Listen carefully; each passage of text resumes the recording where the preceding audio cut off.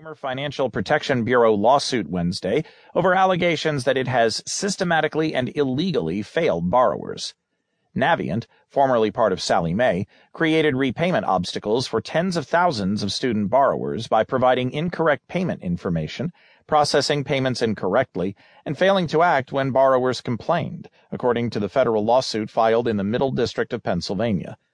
The company also cheated borrowers out of their rights to lower repayments, according to the CFPB lawsuit, which seeks financial relief for student borrowers who were harmed. For years, Navient failed consumers who counted on the company to pay back their student loans, said CFPB Director Richard Cordray. At every stage of repayment,